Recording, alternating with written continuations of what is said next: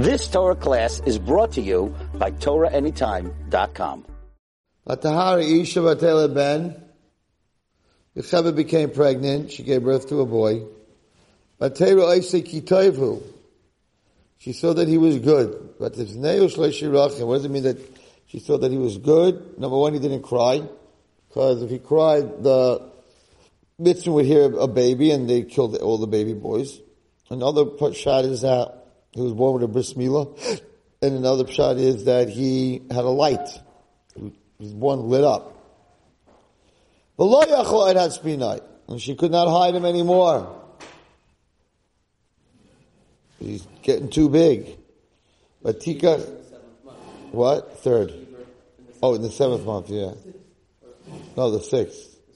So they knew when you would do, so we were going to come by and check out the kid. So, Vatikach le tebas, and she took for him, what does it mean, Vatikach lo? Should say Vatikach tebas goyma. Lo is an extra word, right? Vatikach lo, she took for him. Vatikach tebas goyma, she took a little boat made out of straw. Vatachmar b'chema, and she put pitch in it, uvazafas and tar. She waterproofed it. Vatasem ba esayeled, and she put the child into it. Vatasem basuf al swasiyah, and she put him by the suf, by the, how do you say that in English? The riverbank, right. Al swasiyah. So we all know, we spoke about the whole chidah that talks about the Gilgal. The Moshe Rabbeinu was a Gilgal of Noach. Noach, he was a tzaddik b'dayreisa, but there was a little bit of a criticism that he did not save the world. He only saved his family. Right? He could have saved the world. It's brought down, it's brought down that had he said to Hashem, if the world gets destroyed, kill me too. I'm not building a teva. I'm not saving my family. It's all or none. Then Hashem would not have destroyed the world. But he didn't do that.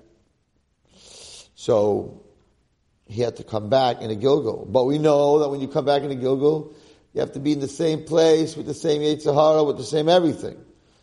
So even though, I don't know if his mother Yocheved knew that he was a Gilgal of Noach, the same words as she put him not in a teneh, not in a basket, which is what it should be called, but you put him in a teva, in an ark that was waterproofed, like Noach was in an ark.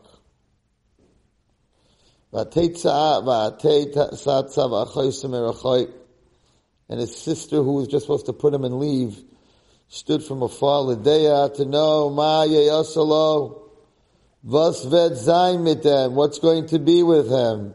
It's brought down in Sifrei Kabbalah that Achaisai is not his sister, but metaphorically it means Hashem. Not his sister, but it's Hashem. Okay? So we have a whole situation here.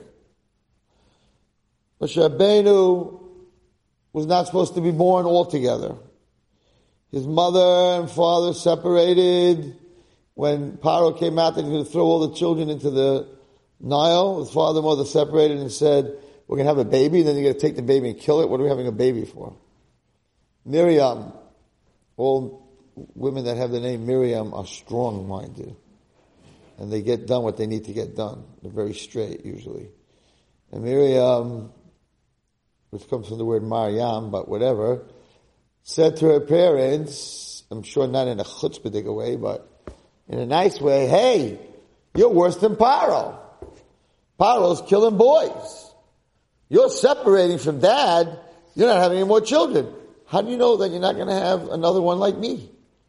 If you have a girl, the mitzvah are not going to do anything. I'll tell you something interesting. Is that better though? I don't think it was a halacha. If you know that it's possible. I have to tell you, there is a halacha that you're not supposed to try to have children during famine. So it's mashma that you shouldn't have children that are going to die. It's a halacha. It's possible that they're going to have a kid who's going to die. What happens if they had a boy? No. So what I'm saying, but if you knew you have only having a boy, you're right, but you don't have a right to kill a girl, not to have a child. You know, have another girl. So they decided that, you know what, she's right. And they didn't have another girl. They had a boy. But we know that that you're not supposed to get pregnant during famine, during hunger. So, Yosef, right. So we have a whole situation there with this little boy. So they had a boy, and she put him into the... And Miriam wanted to see what's going to be.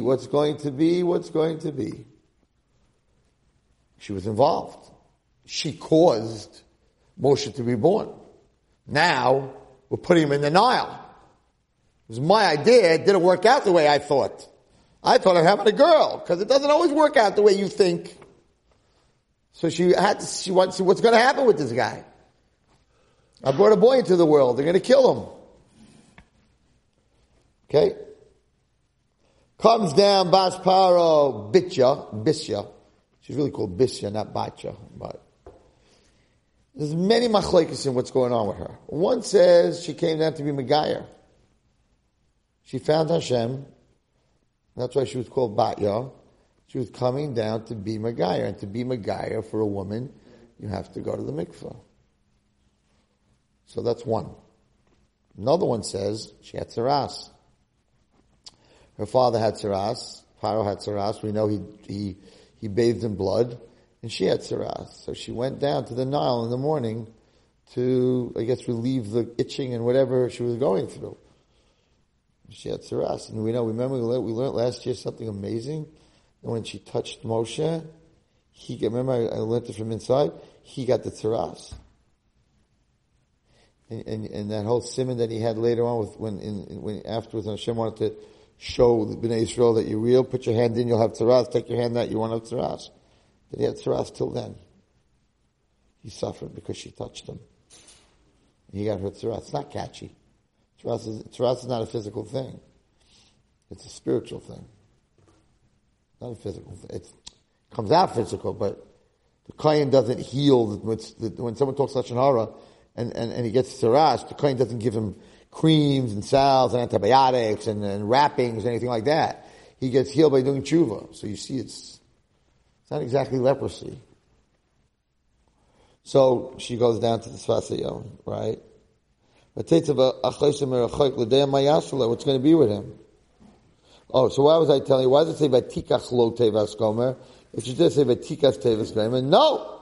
Vatikach loy. She took for him, for Moshe, who was Noach, to put him in the same Gilgal that he's in a Teva. So she did it for him. She didn't take, it should say Vatichach, what's the low? She took it for him, for Noach. Even the Saka, Noach's and Shama. So he's got to be in the same place. He was in a Teva, Moshe's in a Teva. Okay? Nairedik. She comes down to the Yar. V'naris holcha al yad hayar. They all died. All the girls that were with her. V'teres ateva b'seich hasuf. She saw the teva b'seich hasuf. But guys, what did we say before? V'tasam basuf al sfas hayar. Now it's b'seich hasuf. V'tishach et hamas v'tikacheha. Zog Rashi. She sent her maidservant. Says Rashi. Shifchasa. She sent her Shifcha. Asked the Sifsei Chachamim, I thought they all died. In time of Perish Rashi, Halach Leshi Misa, Shemus the Trachas, they killed all the Trachas. Titvu Gemara, Shishal Shifcha Achas. Yep, they all died except for one, because the queen has to have, the princess has to have one servant. Hashem leaves you what you need. The unbelievable Rashi. According to the Mefarshim that say, Amasa is a shifch or shvachais. Hashem killed them all because they would have ratted out Moshe Rabbeinu and Batya and Bitya. But no, says Rashi, a princess needs one servant. So he left the one servant. Goes back to my shir about Rav Steinman. Hashem doesn't give you what you want, He gives you what you need. She needed one shifcha. So he left one alive. Rashi's Lashon, so Rashi says. Okay? But Rashi also says that according to another Rabbanim, it means She sent out her hand and it stretched out to reach him. Why didn't Hashem just bring a wind and bring little Moshe Rabbeinu to the shore, and then we don't have to have a miracle? And God doesn't do miracles unless you need miracles. He said you need a miracle here that's out there. You told the kids, her arm stretched out 30 feet. Come on, Rabbi. Was she Gumby? Made out of clay? Right? But what does Hashem have to make a miracle? And the answer is, because that was the source of who Moshe Rabbeinu was. To stretch your hand out, even though it's impossible to reach, and to understand, we'll see later, we're going to tie it up together, to understand that you have to do yours and Hashem will do his. If he wants to do what he wants to do, he'll do what he has to do. So she put out her hand, even though she couldn't reach him. And Hashem said, you put out your hand to a Jew, to another person, to help them, even though you can't, you don't have the ability, you don't think you have the ability to, I will make it happen. But you have to put out your hand. If she would have had her hand on the side, nothing would have happened. She just had to put it out. That's a very big lesson for all of us, and that had to be in Moshe Rabbeinu's nature. So if Hashem would have brought the little basket to the seashore and she would have just picked it up, it wouldn't have been in his nature to do the impossible, to understand that a leader that's why his name is Moshe Rabbeinu, Ki min hamayim yishisihu. Your name is your source. I did it with the girls last week. They freaked out. I went through my class and I did every single name. And pretty much your name is your source. Miriam has a certain nature. Sarah has a certain, Esther has a certain nature. This nature goes by your name. That's why every name means something else. My Rabbi Rav Gamliel always says that the holiest names, the holiest souls are people who have names. Whoever doesn't have this doesn't mean you don't have a holy soul. With a Yud Hey at the end or an Aleph Lamed. Because they have Hashem's name in their name.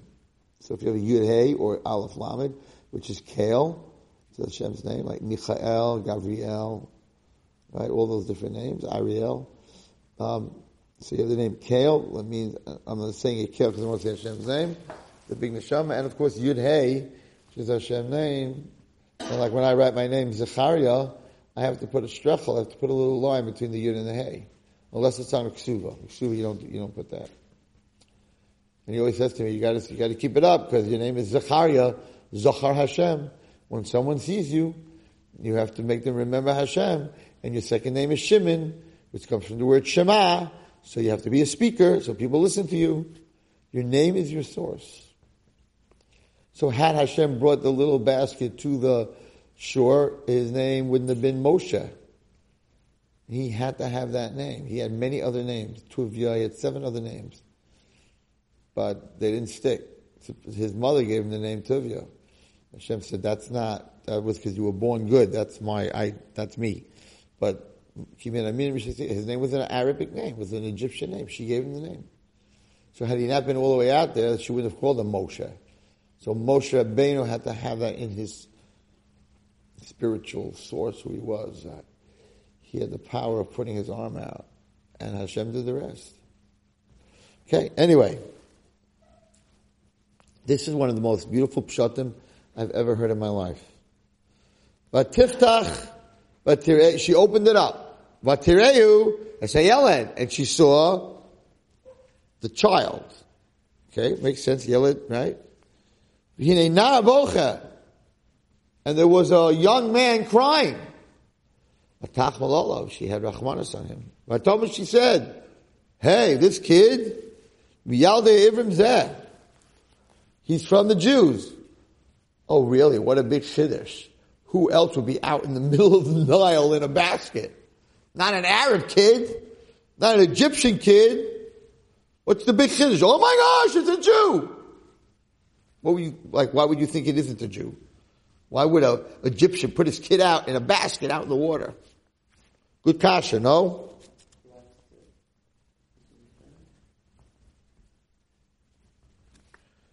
So, it's like Rashi. Tiftach v'tireyu. It's mira asasayela. It's a pshuta. Medrasha, of course, it's a pasha pshat. If she opens up, she's going to see the kid. Medrasha rasa imay shchina. When she opened up the basket, she saw the shchina. But still, look the next Rashi, neinar ba'echa. So it doesn't make sense. First you call him a baby, then you call him a nar, which is a young guy. So what do you mean? I saw a baby and it's a nar. It wasn't a nar. So Rashi says, Karle kanar. His crying wasn't like, It was like a young man crying, but I heard a most unbelievable Dvar Torah. It was Aaron. Aaron wasn't even in the picture. His mother sent Miriam. When Aaron came to see what's happening with his little brother, when he saw an Arab, Batya, whose father was a big Russia, he went to a bath in the blood of little Jewish kids. When he saw his brother Moshe being taken by an Egyptian princess, he began to cry. He was a young boy at the time. He began to cry. When she saw that there's a young boy crying because of this little baby, she realized that he's a Jew. Because a Mitzri wouldn't be crying for his little brother. So he said, Rahmanis, that I see by the Jews. A young kid crying that his brother's being taken. He's an Ivri. There's no Shiloh. Look at the reaction. I'm not going into the whole story of Rabashkin. It's not for me to do. And it's not for me to talk. I spoke today in the Syrian community, and it's not for me to tell anyone why such a terrible disaster, 2 terrible disasters in fire. So we don't know anything. Anyone who says anything, they don't know what they're talking about. You could say, we need to daven. They took on a day of fasting, 100%. Day of fasting, we had daven, we have to change our midot. That's for sure. Why Hashem does things? We don't know why Hashem does things. To get up and say it's Lashon Hara, it's Sneas, who knows? You have to get better, You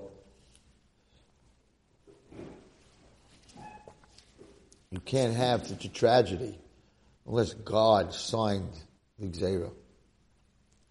And we know how painful it must have been for Hashem to sign a Gzeira on little kids. And a mother, the second time, within a year and a half, 2 years. So that we weren't able to protect them. In other words, the Gemara says that Hashem looks at all the people that it affects. And that it should happen on Hanukkah, where Hashem knew it's going to affect a lot of us. And we're not on the level that Hashem should say, I can't do this to all the people around them. We have to do tshuva. Why it happened? Why the Holocaust happened? We don't know why the Holocaust happened, but we know what we have to do. Somebody said something drastic. Whoever's watching, I just want you to hear this. I heard this week. Someone said, the challenge of this generation, listen carefully, the last generation that came to America from the Holocaust, what was their greatest challenge? Anyone here know? Shabbos. You couldn't keep Shabbos. In the 30s and the 20s, you couldn't keep Shabbos. They fired you. You didn't come in Saturday, they fired you. In fact, there's a shul that I davened in many times called Shemer Shabbos. It was one of 2 shuls that was, when Shemer Shabbos opened up, in Borough Park, that didn't allow people who work on Shabbos to come daven. Because what they used to do, I'm not judging them, but what they used to do, they would go to daven at 7, Hashkama Minyan, and then at 8:30 they would leave, they would be finished davening and they would go to work. That's why Hasidim don't allow Hashkama Minyans, because Hashkama Minyans were started off for people who worked on Shabbos. In Shemer Shabbos, when they opened up, and I think very much, in America there's no more successful shul than Shemer Shabbos. We know that. They have a minyan. 3 o'clock in the morning, you need Ma'ariv, you got it. Your laning is different because you're from Eretz Yisrael, and you got it. There's nothing with the Shabbos. Ma'ariv, Motzei Shabbos, the last one's like 11 o'clock. I said to Moshe, who's down in Ma'ariv at 11 o'clock Motzei Shabbos? He said, there are people in the hospital, kids are just wives are giving birth, or their parents are very sick, whatever it is, and they can't leave shul till way after Shabbos. They have a minyan. And every time they have a minyan. What's the schus? It's a little teeny, uncomfortable little place. It's narrow, it's teeny. Right? It feeds people the whole day. It's open all night. You go there at 2 o'clock tonight, you have Hillel screaming out, Lakewood, Muncie, you need a ride. There's no such place in the world. In Eretz Yisrael, there are places, minion factories. There's no such place. Even Landau's, 1 o'clock, last minute. That's it. Shomer Shabbos last minute, 3:30. It's not normal. What's the schus? It's not a big shul. It's very narrow. It's not so comfortable. What's the schus? The schus is that Shomer Shabbos, it's called Shomer Shabbos because to be a member, when they open, 30s, I don't know when they open, two things. You have to be Shomer Shabbos totally. You couldn't go daven and go to work, and your beds had to be separated, man and wife. Couldn't be sleeping in the same bed. I asked them, did they check it out? Yeah. Checked it out. Had to have two separate beds. That was their rule. And look today, we'll look at that shul. Listen, the foundation. That's why it's called Shomer Shabbos, by the way. What? One bed, they slept on two sides of the bed. I'm not, whatever. Yeah, there was a lot of people who didn't keep Shabbos. It's very different then. The Chassidim didn't have one bed. Yeah. Interesting shul. That was the foundation. So that's why it was called. So this person got up and said, that generation's challenge was a crazy challenge. And the famous story of Moshe Feinstein, where this man on the east side, he had 3 sons, and he kept it. He got fired every single Shabbos. What to eat? And all 3 sons became Machal Shabbos. All 3 sons grew up Machal Shabbos. So he went to Moshe Feinstein and said, I understand. How can Hashem do this to me? I sacrificed every single Shabbos for him. And I have 3 kids off the derech. So Moshe said, tell me a little bit about when you had the Shabbos meal, when they were little kids, like, what did you say? He said, Ty, you got fired again. You're going to get fired again. What did you say? He said, listen, I used to say, that's, to be, it's hard to be a Jew. It's not an easy thing. So Moshe said, that's why. You told your kids, it's hard to be, it's hard to be a Jew. And then you expect them to keep Shabbos? Instead of coming home and saying, it's amazing that I could give for Hashem. I could get fired every week and keep Shabbos. He said it'd all be Shomer Shabbos. You came and said it's hard to be a Jew. You were fetching. So people have to be very careful. Whoever's listening, that when you're sitting at the table, don't be saying, "Oh, tuitions." You're talking to your wife, but you don't realize your kids are listening. And I've had kids that have said to me, "I don't want to go to seminary. I don't want to go to high school. My parents don't have money. I'll go to work. I'm 15. I'm going to work." Because they heard the parents talking at home that I can't afford it and it's so hard. Sent to seminary and they hear this. It's like, so hard to be a Jew. Pesach's so expensive. So then you think the kid's going to keep Pesach? When he grows up, the Pesach's so expensive. Be very careful how you talk. You talk very positive. All right, how do we get to this subject? So we got up and you said that this generation's challenge, like that generation of Shabbos, is technology. Same challenge. What? It's also Shabbos. It's also Shabbos. We said they had that, we have that. We have technology. It's not a joke. So many kids are Machal Shabbos with technologies. Never, it's Rachmanis.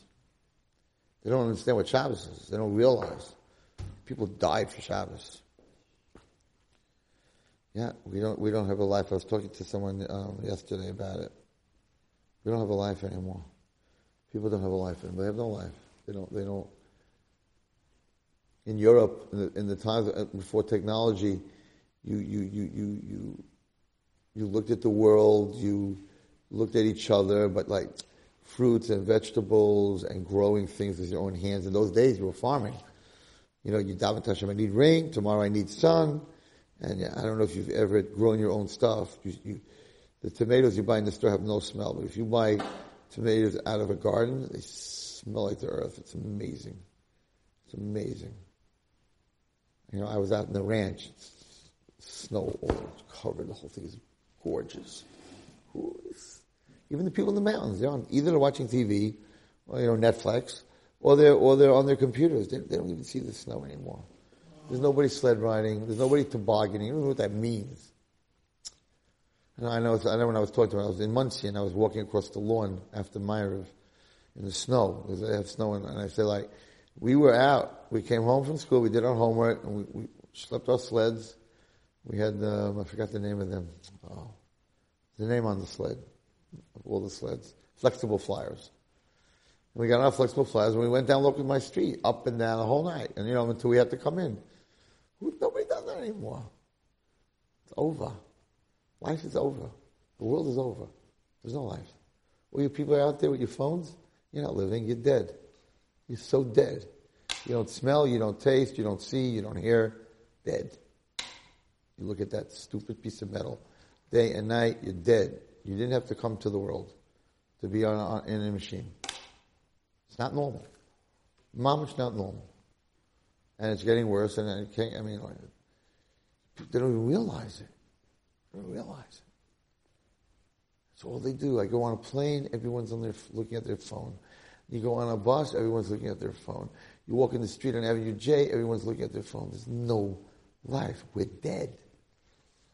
I'm not talking about Yiddishkeit right now. I'm talking about living. We're dead. We have no life. We're watching Yeshiva World, Yeshiva World, Yeshiva World, Yeshiva World, Yeshiva World. What changed in the last, I was just thinking about it in the car, because I don't listen to the news. What changed in the last 30 years? What piece of news did you need to hear in the last 30 years that changed your life? Nothing. Nothing changed. They're just telling you what happened. I just hear the angels screaming, idiots! What do you need to read what happened? It happened! If the news was telling you what's gonna happen, that's Nevi'us, that's great. But all you idiots, you sit and read newspapers and you watch the news, Yeshiva, that there was a car that went off a cliff. Okay, can you do anything about it? It happened. So what's knowing that it went off the cliff going to help you? The whole thing doesn't make sense. So I'm not missing anything. If you gave me a station that could tell me what's going to happen, then we could talk. That's a station I want to hear. But what happened? It's part of what I'm going to talk about. What happened? What's going to happen, by the way, wouldn't help you either, because Hashem can change it every second. You can't know what's going to happen. So we don't live. We're reading. We're busy in each other's kitchens. Like they have these apps, WhatsApps. You're watching a lady cook, and you're watching a lady sew, and you're watching this, and you're watching that, and a guy, and a story, and a joke, and a this, and a that, and a YouTube, 20 million hits. And I'm like, Hashem, can you explain to me why you created the world? You created a human being with a phone, put him in a cave, have a good day, you don't need anything else. It's sad. It's so sad. It's so sad. I'm not in that world. I'm on the outside. They're one thing, you're a caveman. I'm a caveman, yeah. Yeah, I smell flowers, I taste food, I talk to people. I'm a caveman, that's what they used to do. They didn't have an antenna on the cave. They didn't have a dish on top of the cave. The caveman, I don't mind being a caveman. I'm a man, I'm a human being. It's so sad. Guys in shul, in their car, they have no life. Nobody, I'm not just about, nobody. The whole world has no life.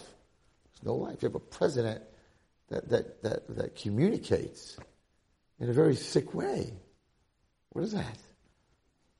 Get up in a microphone and make a statement. What are you tweeting? What are you, a little boy? A little baby?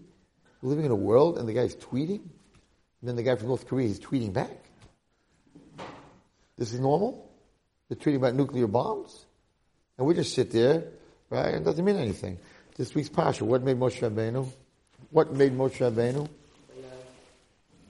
He walked by a bush. The bush was burning, but it wasn't burning. He stopped. He said, I got to check this out. And then he asked a big question. Why? So I spoke today. I said, no, you take words. Guys, let's read this. Let's skip a little bit. Okay, let's skip a little bit. Perek Gimel.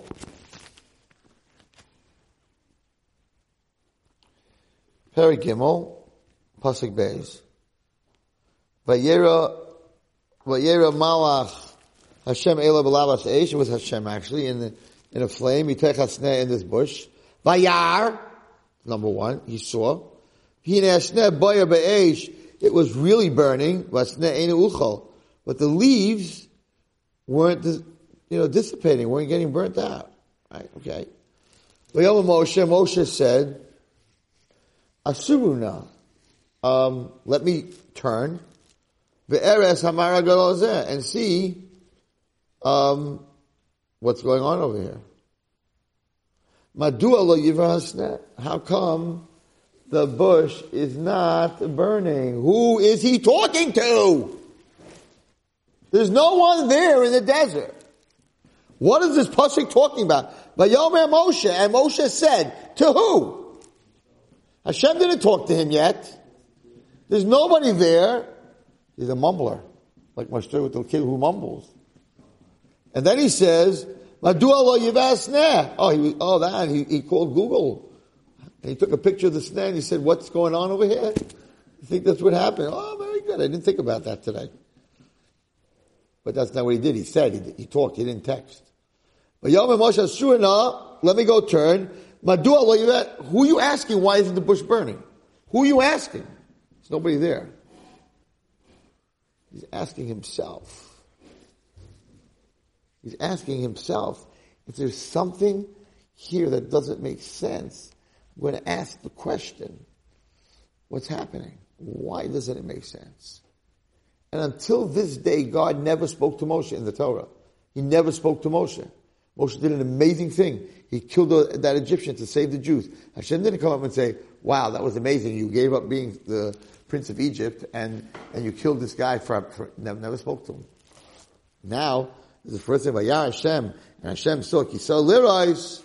Oh, you stopped to see what's going on. Vayomer, he said, Moshe, the first words that Hashem ever heard, the first words that Moshe Rabbeinu ever heard from HaKadosh Baruch Hu was his name twice, a Lashon Chiba. When you say Hashem said Avram, Vayomer Hineni, it says that when Hashem says your name twice, that's a Lashon of love. So the first words that Moshe ever heard was a loving word from God, Moshe. Okay, so he asked himself, what is going on here? How many people who are watching this shir tonight sit at the edge of their bed and say, Madua, what's going on here? What am I doing in this world? What's with all this technology? What's going on? We're so busy that we don't saw liros. We don't stop to look, to think, to try to figure out. It's meditation. It's hisbaitis. What are we doing here? What's going on in this world? Why are so many people dying of this terrible disease? Why are so many kids off the derech? Why? But before you ask why, you have to recognize that there's something going wrong. And the only way to recognize that there's something going wrong is to vayar. But if you're looking at your phone and your movies and all your other stupidities, then you're not going to see all the bushes that are burning. I have to tell you something that I saw many years ago. In those days, I used to watch Candid Camera. Candid Camera did secret stuff, and the person didn't know what they were doing, and they were filming it the whole time. They took this guy, I think it was in Central Park, one of the parks. They put him on a bench. He was sitting on a bench. A lot of people walking by, and he had a nail through his head. So it was a fake nail. It was bent down. He had a hat on, so it looked like a nail from this side coming out the other side, and fake blood all over the side of his neck. Okay, nail through his head. You could not tell that there wasn't a nail. It looked exactly. And he's sitting on a bench, and they're filming the people that are walking by. And they just walk by and they're looking at the camera, nail through his head, bleeding. And they just walk by, what if dog, what if this, what if that. And then you see some people going like, wow, and just keep walking. Nobody called 911. Nobody stopped to bend over to see what's going on. One person put his hand on his child's face, not to look at this guy, but not to check if he's dead or he can help him. I was laying on the floor. You have to see people. You could have a guy with a nail through his head, looks like he's bleeding out of his brains, and just keep walking. New York City, that's what New York City have all these craziness, and you got a nail through his head. Well, yeah, you got to first see there's a situation. And then you got to look at the situation and say, what's going on here? What happened to Shabbos? Why are kids being Mechel Shabbos? I get up and I speak about it. Sometimes people are like, what? I'm like, what do you mean, what? How could you not know? What's going on? Because you're not a Moshe Rabbeinu, and you're not a leader, and you're not involved. You know how many people walk past that burning bush? Plenty. Burning bush. And you wouldn't see that the leaves are not burning unless you stop and look. You see a fire in a bush, you keep walking, you figure they're burning. He stopped, he's standing there, he's like, what's going on here? Why did Hashem do that? You couldn't just talk to him? Like a sound out of a bush, why was the bush burning? So it says that Hashem wanted to teach him a very important lesson. The fire was spiritual. Spiritual fire doesn't burn physical things. So he wanted Moshe to know that the person thinks that if he gives over a lot of time for Torah, he's got this fire to help people, it's going to take away from his physicality. My spirituality is going to, but it doesn't work that way, because the theory of displacement, right, in physics, is that if I pour half a cup of water out of here, right, into there, I'm only going to have a half a cup left. I displace it. It's one of the first theories in physics. I'm not a genius. It's a Parashat azaf, right? So the theory of displacement is only physical. So if I teach you Torah, I don't have less Torah. If I give you half my glass of water, I only have half a glass of water. But if I teach a class, Torah anytime, there's 10,000 people watching this year, I don't have any less, not a drop. So as leader of the Klal Yisrael, you have to see that a spiritual fire does not burn, does not take away from the physical bush. And that's what he needed to learn as a leader. A lot of people feel, if I'm going to give people time, then I'm going to have less time for my kids, I'm going to have less this, I'm going to have less that. No. Many people who do a lot of charity and tzedakah are able to give their children more time, because Hashem gives them a longer life, whatever it is. So don't think because you're teaching Torah that you're going to have less money. Spiritual, there's no displacement when it comes to spiritual. The place that spirituality is does not displace the place that physicality is. And that's what he needed to see by the bush. If you're going to be the leader of Klal Yisrael, you need to know that you think you're giving up time and you're the leader, it doesn't work like that. And that's why the fire had to be in the bush, and the bush was not burning. That was the lesson. It would have been much cooler if the bush would have been burning. Like by Har Sinai, fire, smoke, and it was, Aganta Maisa, Aganta show. By the snare, imagine if it was burning and the leaves were burning and the fire was, it's not what it was about. It was about, the fire of, what's the word I'm looking for? When you give me chizik, your inner fire will never take away from your physical body. That spiritual fire will never take away from you. And that's why it was done. People think, no. No, it doesn't displace. Spirituality never displaces physicality. Maybe the other way around, but not that way. The fire was consuming the bush. Still could have looked and been like, oh wow, there's a fire. But what would he have done with those? You didn't ever think he saw a fire before? I'm saying, but would he have looked if it was being consumed? Yes, because he first looked the fire, then he realized it wasn't being consumed. He stopped to see what's going on over here. Let's look at the pasuk. Vayar malach Hashem ela b'lav Hashem b'tech hasneh vayar, and he saw. V'hinei, behold, vayar. He saw. Then he said, wow, behold, hasneh boy be'esh hasneh enuchal. It's burning, and it's not, but you first have to stop and look. It's not, he looked because it wasn't burning. He looked. The snare's burning. Oh, it's not eating up the leaves. You see how the pasuk says it? Otherwise it would have said in the pasuk like this. Vayar malach Hashem ela b'lavas eish b'tech hasneh v'hinei hasneh boy be'esh hasneh enuchal. So Vayar, he looked. This bush is burning, and it's not being affected. So that's when he said, Be'eres hamar hagadol hazeh. What was the Mara Hagadol? That it wasn't burning. That it didn't burn the leaves. And then he said, Madua lo yivran sneh. Then came to the third part. Okay, you can look at something and go baita. He said, what's going on over here? He was inquisitive. Why isn't the sneh burning? So then, when the Hashem saw that Hitaka stopped and looked and questioned, he said, Moshe, Vayom al tikrav haloim. Hashem said, don't come too close. Take off your shoes. Because you're standing on a holy place. What's with the shoes business? What's with the shoe business? Why couldn't he wear shoes? Why can't, what's it called? Why can't Kohanim wear shoes in the Beis HaMikdash? Why can't you wear shoes? Anyone here know? Hashem's like, don't stand there on shoes. Whoa. What's so bad? I'm standing there with shoes. Just the opposite. I would think it's not really covered to you, Hashem. You should see my feet. The shoe represents the separation of the human being and the aretz.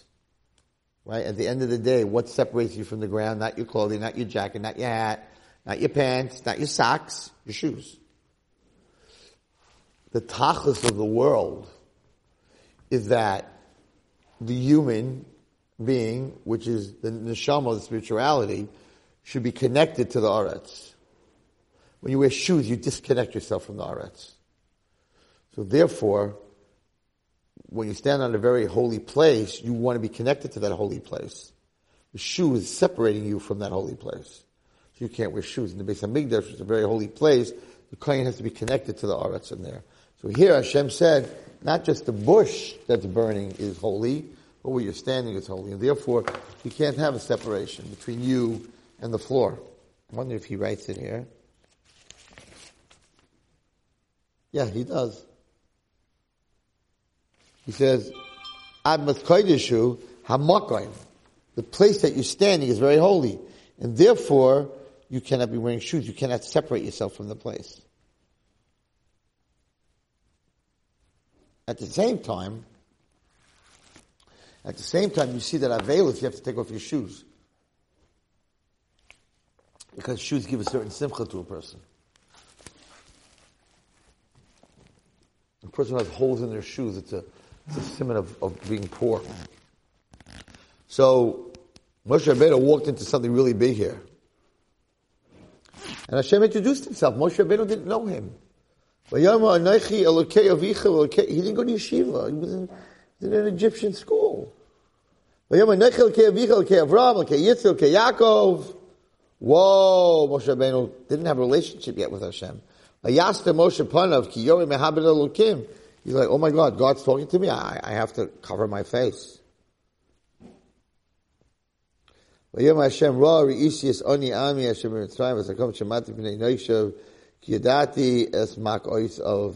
said, I see the pain of my nation in Mitzrayim, and I'm listening to their cries.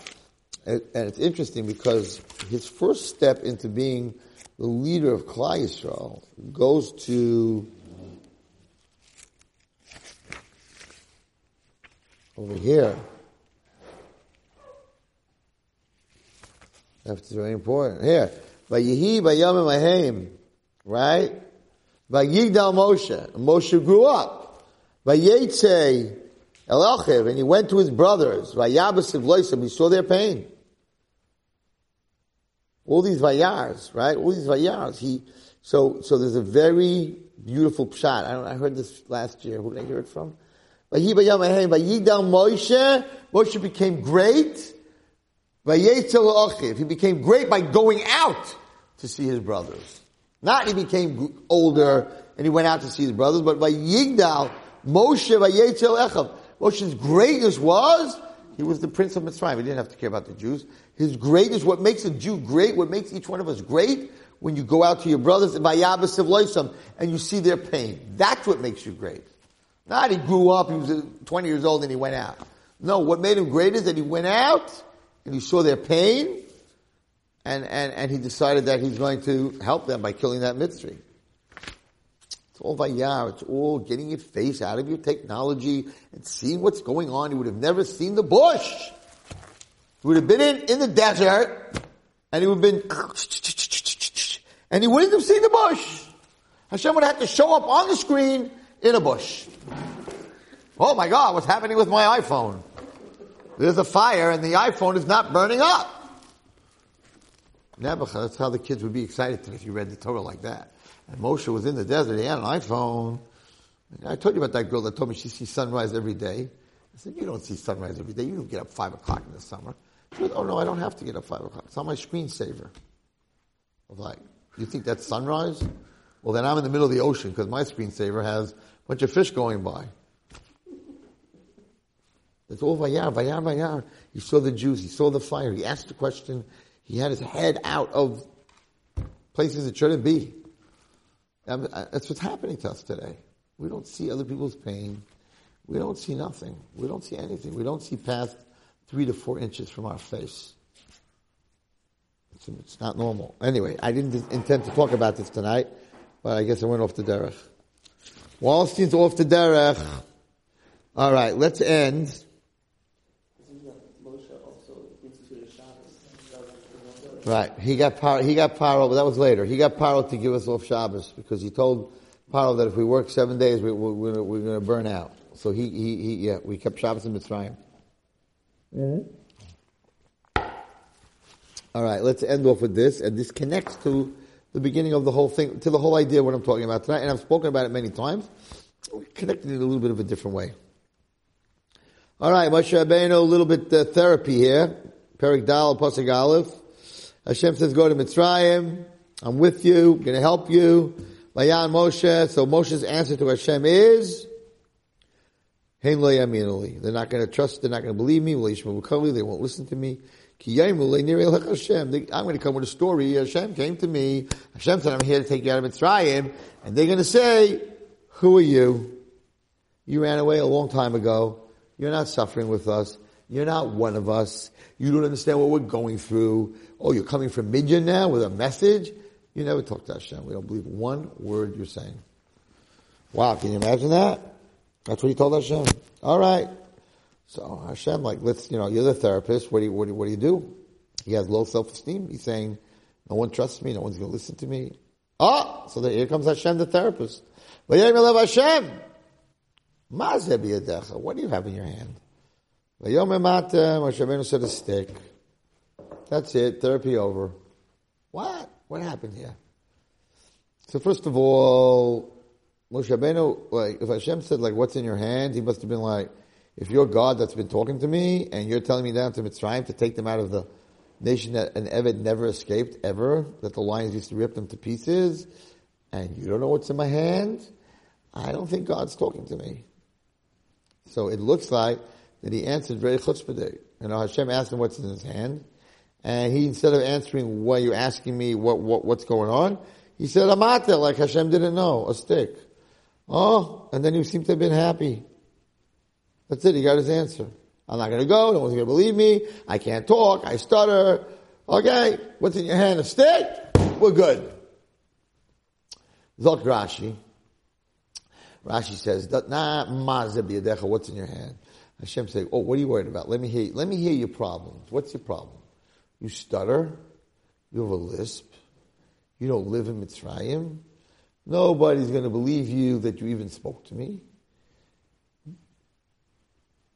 Those are your problems? Moshe Rabbeinu, you don't have any problems because what's in your hand is a mata. And what you need to know to be a leader of Klal Yisrael and to live a life is to understand that's all we all are. And the power of the stick is the power of the hand. Put a stick in a little kid's hand, not going to hurt much. Put a stick in a baseball guy's hand, and he'll hit it over the fence. It's the stick, the baseball bat has no power. It's the guy who's swinging the baseball bat. So Hashem said to Moshe Rabbeinu, you worried about a lisp, you worried about all this, what are you worried about anything? You're nothing. You're nothing, Moshe. You're a conduit. You're a stick. And you're in my hand. And if you're a stick in my hand, then you have my power. So what are you worried about? That was the end of the discussion. There was no more questions. We're a stick in my hand. And we all need to understand that. And we wouldn't be so worried about shidduchim and all the other stuff. Because at the end of the day, I'm a stick in Hashem's hand. I go to the left, I go to the left. I go to the right, I go to the right. He controls what I do. So I'm really a stick in his hand. So I have the power of God behind me. I could change the world in 1 second. I could create, I could destroy. I'm a stick in Hashem's hand. That's very beautiful.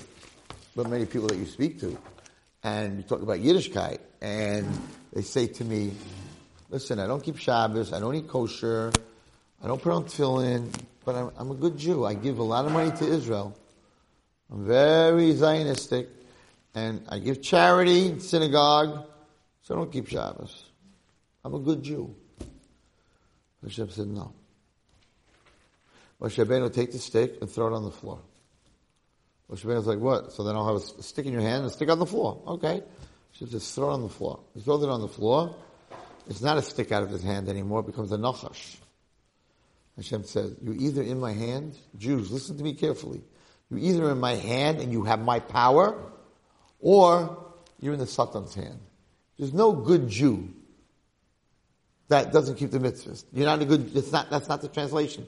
You're not, okay, listen, I'm not in your hands, Hashem. I'm out of your hands. I'm a stick.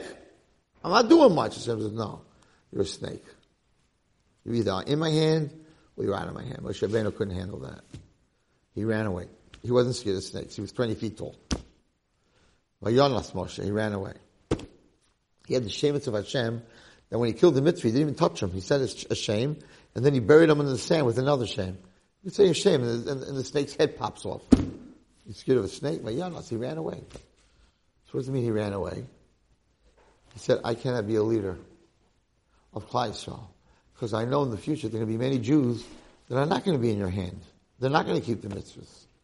In terms of snakes, I don't want any part of that.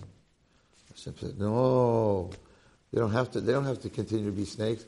Just give them a Shabbos meal, invite them Friday night, invite them for a Pesach, invite them to a good Shabbaton, just take them by their tail.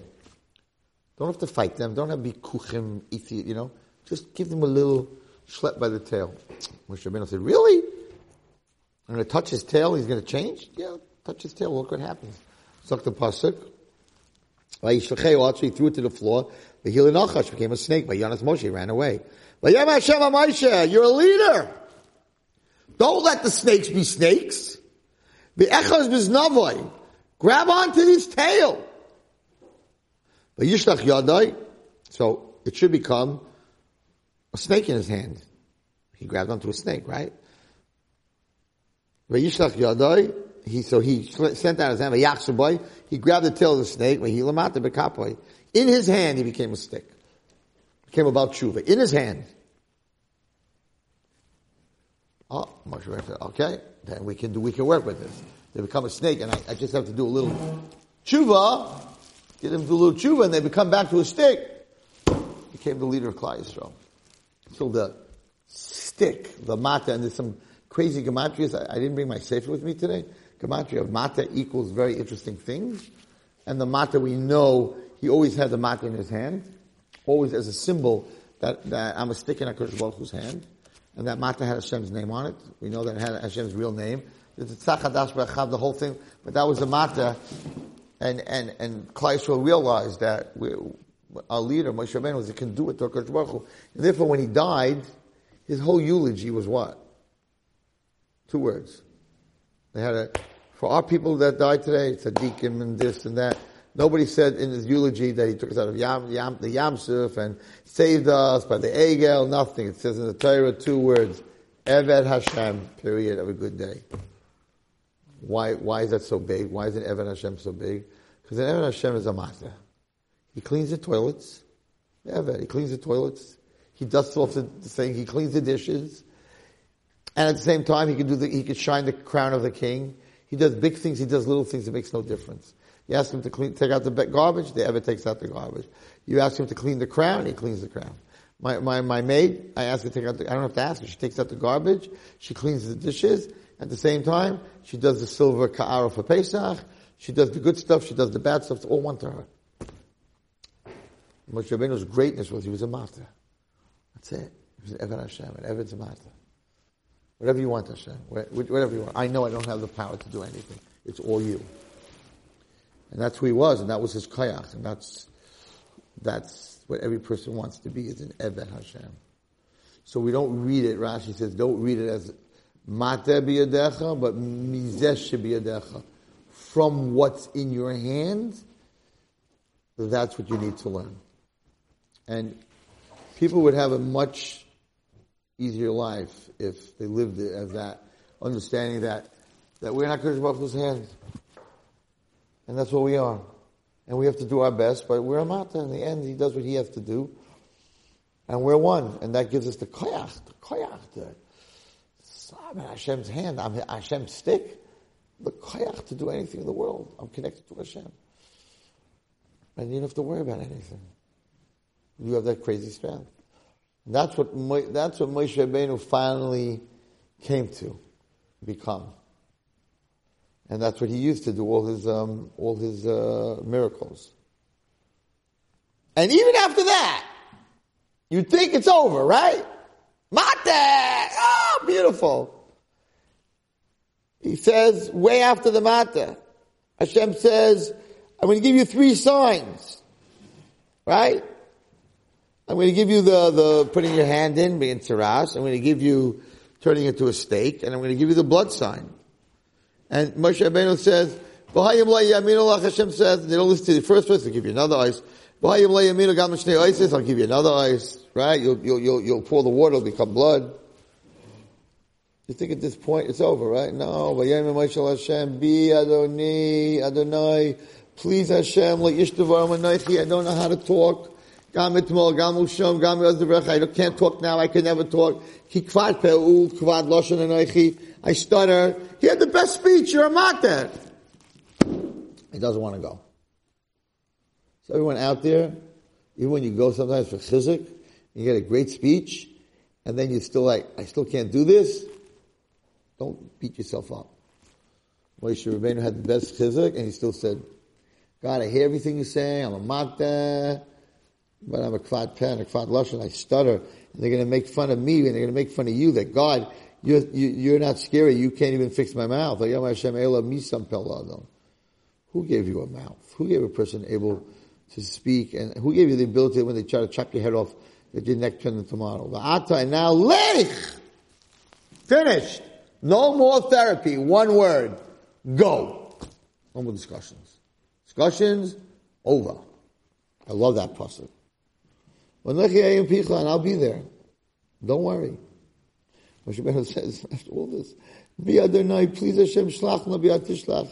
Send it with Aaron. I hear everything you're saying, and I hear the good therapy, and you're a great therapist, but I can't go. Send Aaron. But Yichaf Hashem b'Moshe, Hashem got angry. But Yom Halei, Aaron Achicha Levi, he knows what his job is, and you gotta know who your job is. Don't leave here without the stick. Understand that you're the stick. Now you're not going to do any miracles. The stick's going to do miracles, not the stick. The knowledge of that you are the stick. You think you're going to do miracles? You're not doing nothing. I'm doing the miracles. But when you leave here, you are the stick, and that's it. Moshe Rabbeinu, that was it. And he went down to Mitzrayim, and I tell everyone in my class, now Hashem told him Lech, it's 2 letters. Lech backwards is Kol, but whatever. Hashem said Lech, and he went, and he became Moshe Rabbeinu. And had he not gone, he would have been Moses, Shwama, and the best Shwama king in Midian, and that would have been the end of him. So we all have this. You have 2 choices. You either Lech, you get up and you go and you do what you got to do, even though you can't talk and you stutter, and they're sending you to give the biggest speech of your life, in the biggest quorum of your life, in front of all the kings, and you can't speak, and Hashem says you go. So you either go, and then you become Moshe Rabbeinu, or you stay home and you make Shwama.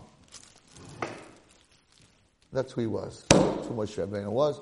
That's what gave him the power to become, the Rabbeinu that leads Klal Yisrael, and you see the whole Parashat Shemot goes on, and even after this, when he goes in front of Paro, in the end of the Parasha, which is also fascinating, because you guys are young, but you have to, you get all psyched up, and you're all psyched up, and Hashem's telling you, you're the stick, and I'm there with you, and right, and all this stuff. And Moshe's like, I don't really want to go. I didn't really suffer with them, whatever it is. And you go to the end of the pasuk, and I'm like thinking to myself, oh man, if I would have gone through this.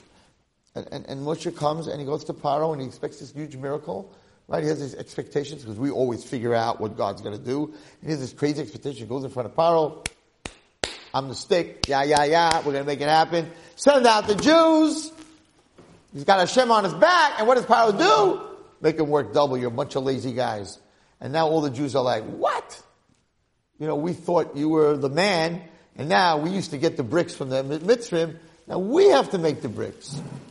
So the whole Klal Yisrael, to Moshe Rabbeinu, you're not a prophecy, you're nobody. You come with all this talk, and at the end of the day, it didn't get better, it got worse. So Moshe, he's human. Rabbeinu is human. Vayashem Moshe Hashem, Pasuk Chavbeis at the end of the parasha. Vayoma Adonai Hashem, Lama Hereis Lama Zel, Lama Zel Shakani. You made it worse. Why did you send me? I told you not to send me. You made it worse. We had this whole plan. I'm the stick. I can do anything. What did you do? Now they're all yelling at me. We used to have our own bricks. Now we got to make the bricks. Umeaz Basiel Paro. Since I came to Paro, the Dabe Bishmecha, listen to how he's talking to Hashem. The Dabe Bishmecha, to talk in your name, you told me to do this. Hey, Ra'lo Mazeh. You made it bad for them.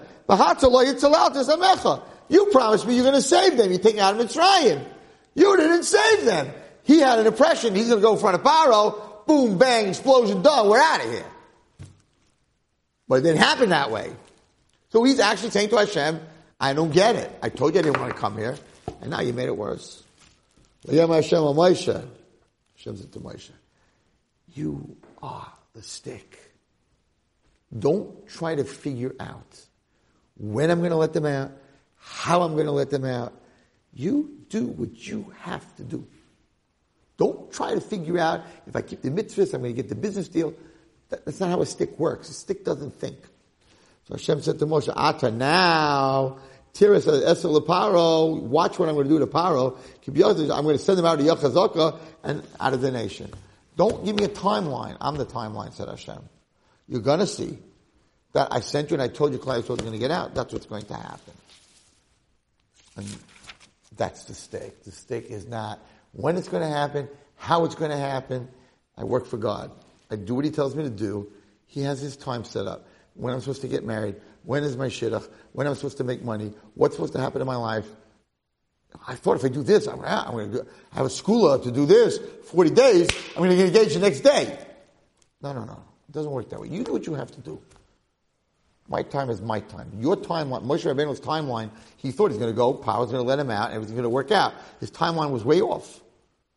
Hashem said, no. You see, I first want to take this Paro and Mitzrayim down piece by piece. You're going to chase you in front of the whole world. The whole world's going to see the place. The whole world's going to see them chase you. The whole world's going to see them die in the Yam Suf. Not the minute you walk to Paro, he's going to let you out and that's it. That's not a Kiddush Hashem. I have a whole plan. Rabbeinu, you're the stick. Stop trying to figure out when, better, worse. It's all part of my plan. And that's something we all have to learn from this week's Parashat Shemot. Like Kodesh Baruch Hu has a plan. You put up your sail on your boat. The wind's going to come from the east, then you're going to go to the east. The wind's going to blow from the north, you're going to go to the north. Stop fighting him. Stop trying to control God and what He's going to do and when He's going to do it and how He's going to do it. And this Parashat is the perfect thing. Moshe Rabbeinu said, you promised. It didn't happen. They're yelling at me. You said it's going to happen. Hashem said, it'll happen when I want it to happen. It's a plan. I'm taking them down. But I'm taking them down. He's going to schlep. He's going to follow. The world's going to watch them all drown in the Yam Suf. This is not happening in 1 second. That's what Moshe Rabbeinu learned. Take the stick with you.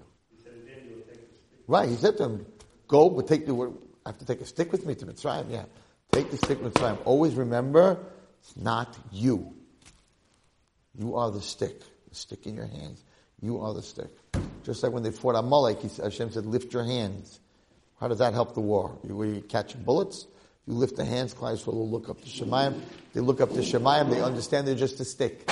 You look up to Shemayim, they realize that the whole war is being controlled from there. So every time he put his hands up, they won. Every time he put his hands down, they lost. We're just a stick. It makes life a lot easier. Don't try to figure out how to show it. We should all be zoicha to all of us to be able to leave our own personal mitzrayim. The Karayv. You've just experienced another Torah class brought to you by TorahAnytime.com.